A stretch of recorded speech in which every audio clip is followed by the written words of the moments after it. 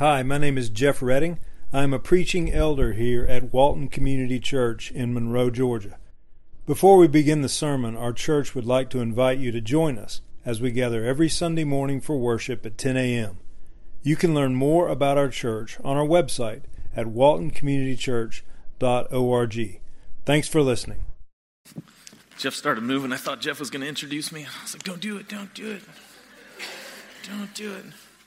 Hey, so I'm really excited to be here. It's always a pleasure to preach, even like when the weeks are crazy and long and things happen but whatever. But hey, thanks to the sound guys. Keith has filled in for the last 2 weeks for me back there, and it was just nice to be able to sing and cry during worship and raise my hands. And we've got friends here from Florida, kind of, at least, they were at our church down in Florida, and so the pressure's on. If I bomb, they're going to go home and tell them how bad I've gotten. No, I'm just kidding. I could fail miserably, and they would still love me.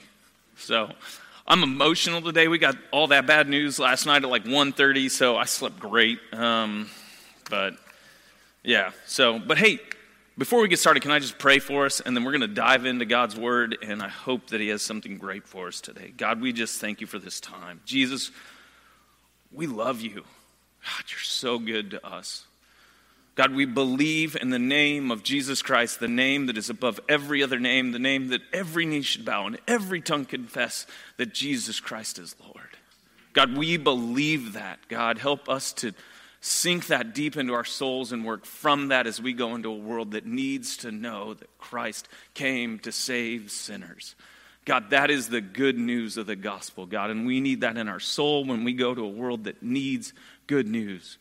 Because bad news reigns in the world that we live in, God, but you are a better God. And so, God, would you just, fall afresh? God, would you cover me in this message? Would your word be so lifted high by your Spirit, God? We just thank you for this time. Thank you for Christ. I thank you for the elders just letting me do this, God. And we pray today, God, that we would see Christ. We pray this in Christ's name. Amen. All right, so it's probably no surprise that I had a couple favorite things in school. When I was in elementary school, PE, top favorite, right? Number one top favorite. Second top favorite, show and tell. So I brought show and tell. This is my little buddy. This was given to me by my parents when I was 2 weeks old, right? For those of you that know, you've ever seen me swim, I've got this wicked, nasty scar on my stomach, and everybody's always like, what's that from? And I usually make something up. I had a muscle removed at 2 weeks old, and my parents gave me this guy. He probably had a name, but I named him Enoch years later. So this is the longest lasting toy that I've got. And so this is Enoch, show and tell. Fun in school. Did you like show and tell? Anybody else? Oh, thanks, Bonnie. Okay, at least she's an ESFP. If you know Myers-Briggs, this ESFP. We're like, look at our stuff. Because here's what we learned last night. We were talking with friends. If you see this and you know this about me, you know a little bit more about me, right? I'm showing you something, and then I'm telling you something about it, and then you get to know me a little bit more. And so, show and tell. I'm gonna hide him. You want to play with him afterwards? He's 41 years old, so be gentle. But if you have your Bibles, and I hope you do, 1 Peter chapter 2. It's my Dr. Seuss moment for the day. If you have your Bibles, and I hope you do, 1 Peter chapter 2. Show and tell. We go into a world, right? We go into a world and we show and we tell. And St. Francis of Assisi is quoted with saying, preach the gospel at all times, and when necessary, use words. And I kind of like that about this much. I don't love it because I can be really good and not tell you anything about Jesus Christ. I can show you this guy, and you don't know his story. I can show you my good works, and you could just credit me to being a good guy. But I don't think you can just tell people about Jesus. I don't think you can just say, Jesus saves sinners, and not live from that truth. The big idea of today's message is because of who you are, declare and demonstrate who God is. Because of who you are, declare and demonstrate who God is. Show and tell. Right? And so we're going to be in 1 Peter chapter 2. Jeff's been preaching this Christianity and culture. And if you know the story of 1 Peter and you've studied it, it's all about suffering and struggles and difficulty. And Peter, I love Peter because when I read him in the Gospels, I'm like, that would have been me. Like, I would have stuck my foot in my mouth and said something really stupid. Like, I got you, Jesus. I won't turn away. And then I turn away, and I would have been the guy that would have said something. He'd be like, get behind me, Satan. I'm like, oh, man, I'm trying so hard. But Peter is just so straightforward in this, and I love it. And so we're going to be in 1 Peter chapter 2. I hope you're there. We're going to read verses 9 through 12 and then 15 for a little bit of context. I memorized this in the New American Standard, so if it gets weird, it's my fault. It says, it's so good. But you are a chosen race, a royal priesthood, a holy nation, a people for his own possessions, that you might proclaim the excellencies of him who called you out of darkness into his marvelous light. Once you were not a people, but now you're God's people. Once you had not received mercy, but now you have received mercy. Beloved, I urge you as sojourners and exiles to abstain from the passions of the flesh. I memorized that as to abstain from fleshly lusts, which wage war against your soul. Keep your conduct among the Gentiles honorable, so that when they speak against you as evildoers, they'll see your good deeds and glorify God on the day of visitation. In verse 15, for this is the will of God, right? The will of God. What is the will of God? That by doing good, you should put to silence the ignorance of foolish people. Because of who you are, declare and demonstrate who God is. And so this is the way I study the Bible. I know you're going to get sick of this because if I get asked to preach again, this is what we're going to do. We're going to look inside of us and we're going to see how bad we are. We're going to look up and we're going to see how good God is. And then we're going to look out to the world that we go to. Right? It is looking in here, not to see hope. There's no hope. There's no goodness that's lost, that's stuck in here. It's my sin. The only thing that's good in me is Christ. Right? But then we go out to the world to declare and to demonstrate his goodness. And so we're going to start with who we were. So we got to start with the bad news before we can get to the good news. So who we were. We've got 3 points. I think I've got this on the slides. Maybe. Yeah. Well, that one too. That's a good one. That's the main idea. There you go. All right. Thanks, Guapo. Hey, buddy. You're good, man. I love you. It's fun to do this with him. I'll stop. Who you were, right? The Bible says that you were called out of what? You were called out of darkness, right? He called you out of darkness. I had a funny story. Some of you know I travel a lot for work. And at my last job when I traveled a lot, I would usually do like 5 cities in 5 days, right? I would go out to Atlanta, I would stop there, and then I would go to Chicago for a day, and then I would go to Phoenix for a day, and then I'd go to Seattle, and then I'd fly home. So 5 cities, 5 days, 5 different hotels. Not a big deal. Maybe 4 hotels. Except for when you don't know when you get out of your bed which way the bathroom is, right? And so I get out of bed, and I'm like, gotta go to the bathroom, and slam right into the wall, right? The window, and I'm like, and that hurts. And then I'm like stumbling around in the darkness of the hotel room trying to find how to get to the bathroom, right? It's not fun to try to find things in the dark. Man, when I heard last night about Rosalind and what's going on in her life, she's in darkness, man, and it's tough. And some of you have been there and you've felt that dark night of the soul, and you're just like, man, when it's dark, it's hard to see the light.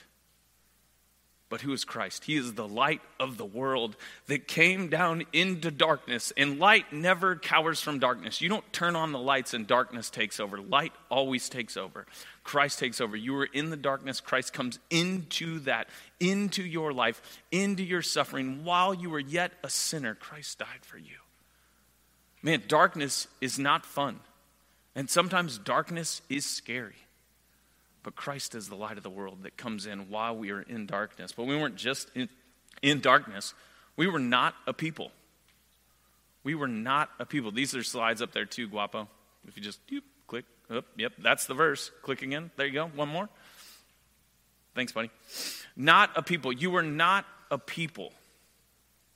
All of us know what it's like to not belong, to feel like we don't fit in. Right? There's a group, and you see the group, and you're like, I don't belong to that group. Jeff's been talking about it in his sermon series, right?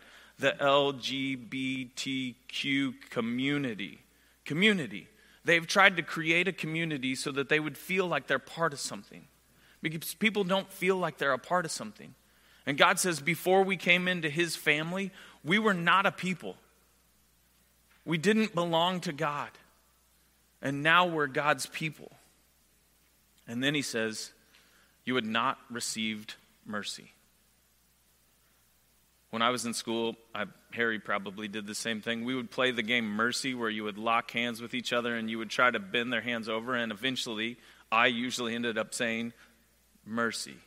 Please stop. That hurts. I don't like it. Yes, you're stronger than me. You've proved your dominance. Quit breaking my wrist and my hand. I don't like that, right? And we cry out for mercy. And before God, we would have cried for mercy all day long and never received it. We would have asked for it to stop, and it would have never stopped. The punishment was going to come no matter what we did. But it says that you had once not received mercy, but now you have received mercy. That punishment has been taken away for your sins. This is who we were, man. In darkness, not a people, not receive mercy, but it doesn't end there, and that's what's so great about this passage. Because it says, this is who you were, and now we're going to move to who we are. And the descriptions that it gives, I love. It says you're a chosen race, a royal priesthood, a holy nation, a people for his own possession, that you might proclaim the excellencies of him who called you out of darkness into his marvelous light. Man, it's so good, right? Jeff was over last night. We have friends in town, so we invited the Reddings over, and he was talking about our identity. And I make these really good grilled chicken wings, and I stole the recipe off Kevin. And so I grill these chicken wings, right? And when I take these chicken wings, I put them in a bag, and I put a whole bunch of hot sauce in there, some soy sauce, some ginger powder, some salt, and some pepper, and some garlic, and then you let them marinate for about a day. You throw them on the grill. Because that marinade fills the chicken, right? Our identity is like the marinade on our soul, and that cannot be removed. This identity of who you are, it doesn't go away. It's like a great marinade on a steak or chicken wings, all right? But this is who you are. It says you're a chosen race.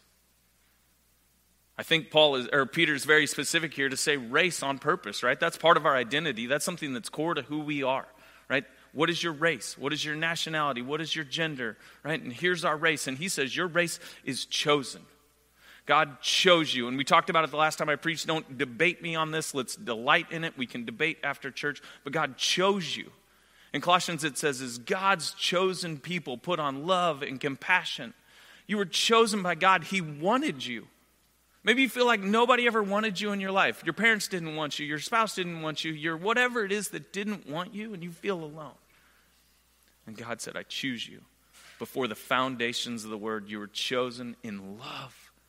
He predestined you to be conformed to the image of his Son. He chose you. He picked you. He wanted you. He said, you are mine. And he doesn't just choose you. He makes you a royal priesthood. I love this. Daniel's going through Leviticus. Jeff's preaching through Hebrews, the priesthood, right? What do? One of the main things that they did was offer sacrifices, right? They would go before God and offer sacrifices. So we're a priesthood. We offer sacrifices. You guys know the verse in Romans 12. We offer our what? As a living sacrifice. We offer our bodies as a living and holy sacrifice, acceptable and pleasing to God. And then in Revelation 8:3, it says we offer our prayers and they're a sacrifice to God. In Hebrews 13:15 and 16, it says that we offer our praise and our righteous deeds as a sacrifice to God. And in Ephesians 5:2, it says that we offer our love and it's a pleasing and acceptable sacrifice to God. Man, we are priests. For some of you, if you come from the Catholic background, you're like, no, I'm not. I don't have that thing, I can't be that. No, God made you a priest. He said you get to offer your body as a living sacrifice. You don't have to be afraid of dying. The veil has been torn, and you go before God as a priest. But you don't just offer sacrifices. We can pray to God. We have direct access to go to him and make intercession, right? In Hebrews, it says we boldly approach the throne of grace. And we go to God in prayer. I just want you to think about this because I'm not great at this. My prayer life isn't what I wish it was. But if you knew that you could petition the God of the universe and make requests to him and he would listen and he would incline his ear and turn it to you and act. If we believed that, church, I think we'd pray a lot more. We'd pray a lot more for ourselves, selfishly. We'd pray a lot more for our pastors and our elders. We'd pray for our family. We'd pray for our friends who aren't saved. Because we know that we get direct access to God. I mean, imagine that. He wants to hear from you. And you're like, well, he already knows. I mean, God already knows, right? You're reformed. God already knows. Do you want to hear it from your kids? Like, do you want to hear their requests for things? You do. Not all of them. Sometimes. As a dad, I don't want to hear it. We there yet? One more chicken nuggets? Is there? No, I don't want to. But we want to hear from our kids. We want to hear from, God wants to hear from us. And he says, please come to me. Boldly approach the throne of grace. That's not a timid request. We don't come to God timidly and say, God, please maybe, if you still love me today, boldly approach the throne of grace as a priest. And then he says, you're a holy nation. The you at the beginning of this is plural. All of these are very pluralistic. We are called to this in a community, a holy nation. You, if you're a Christ follower and a Christian, you have been declared holy. You are being made holy. Sanctification.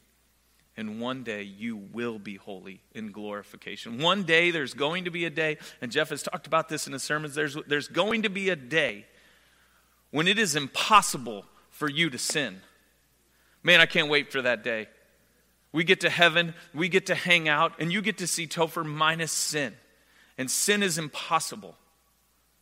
Man, that is going to, God, you could come back today and make that a thing. That would be amazing.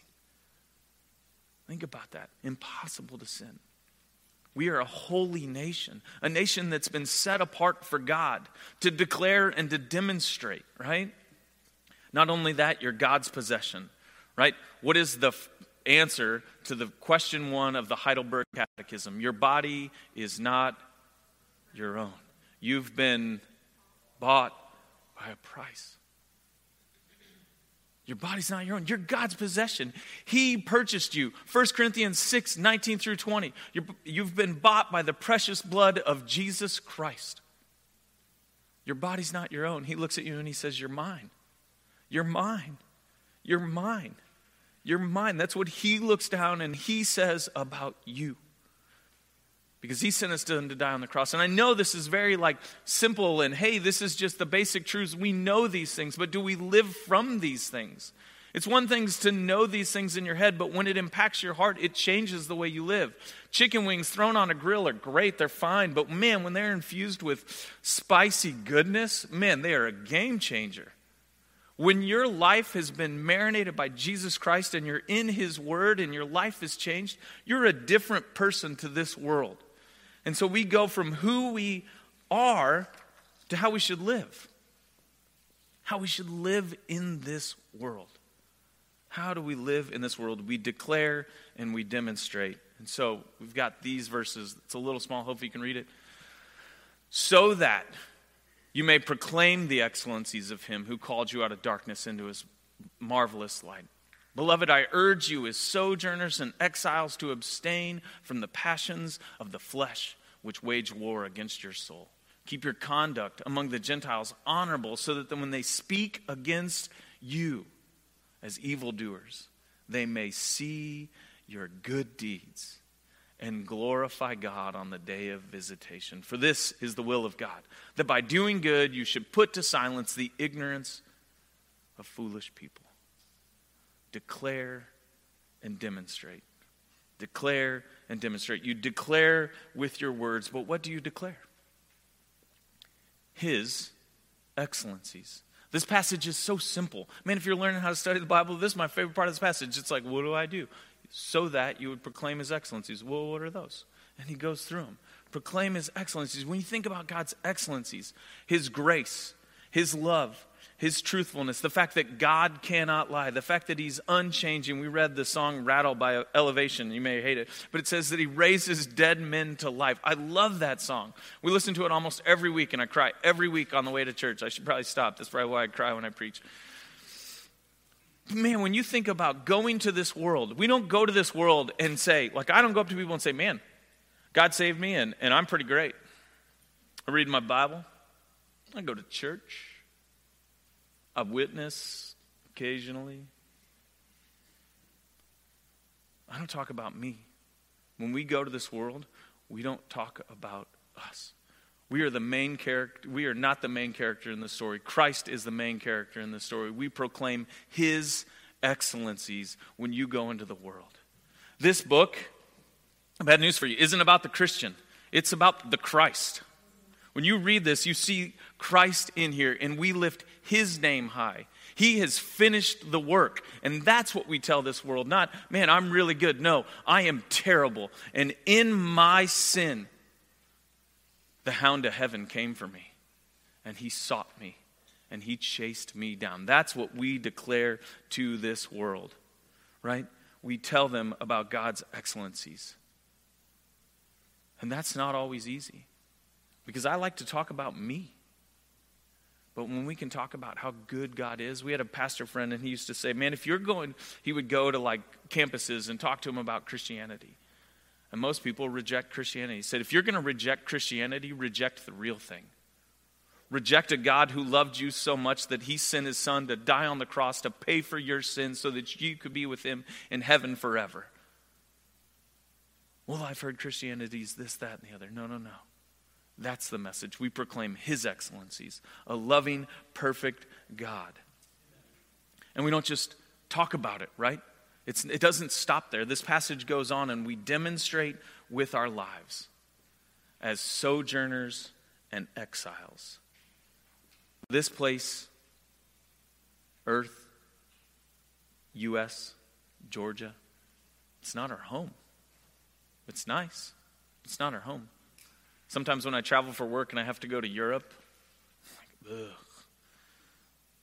Come home and I'm like, ice cubes. I'm so excited about ice cubes and drinks and cold sodas.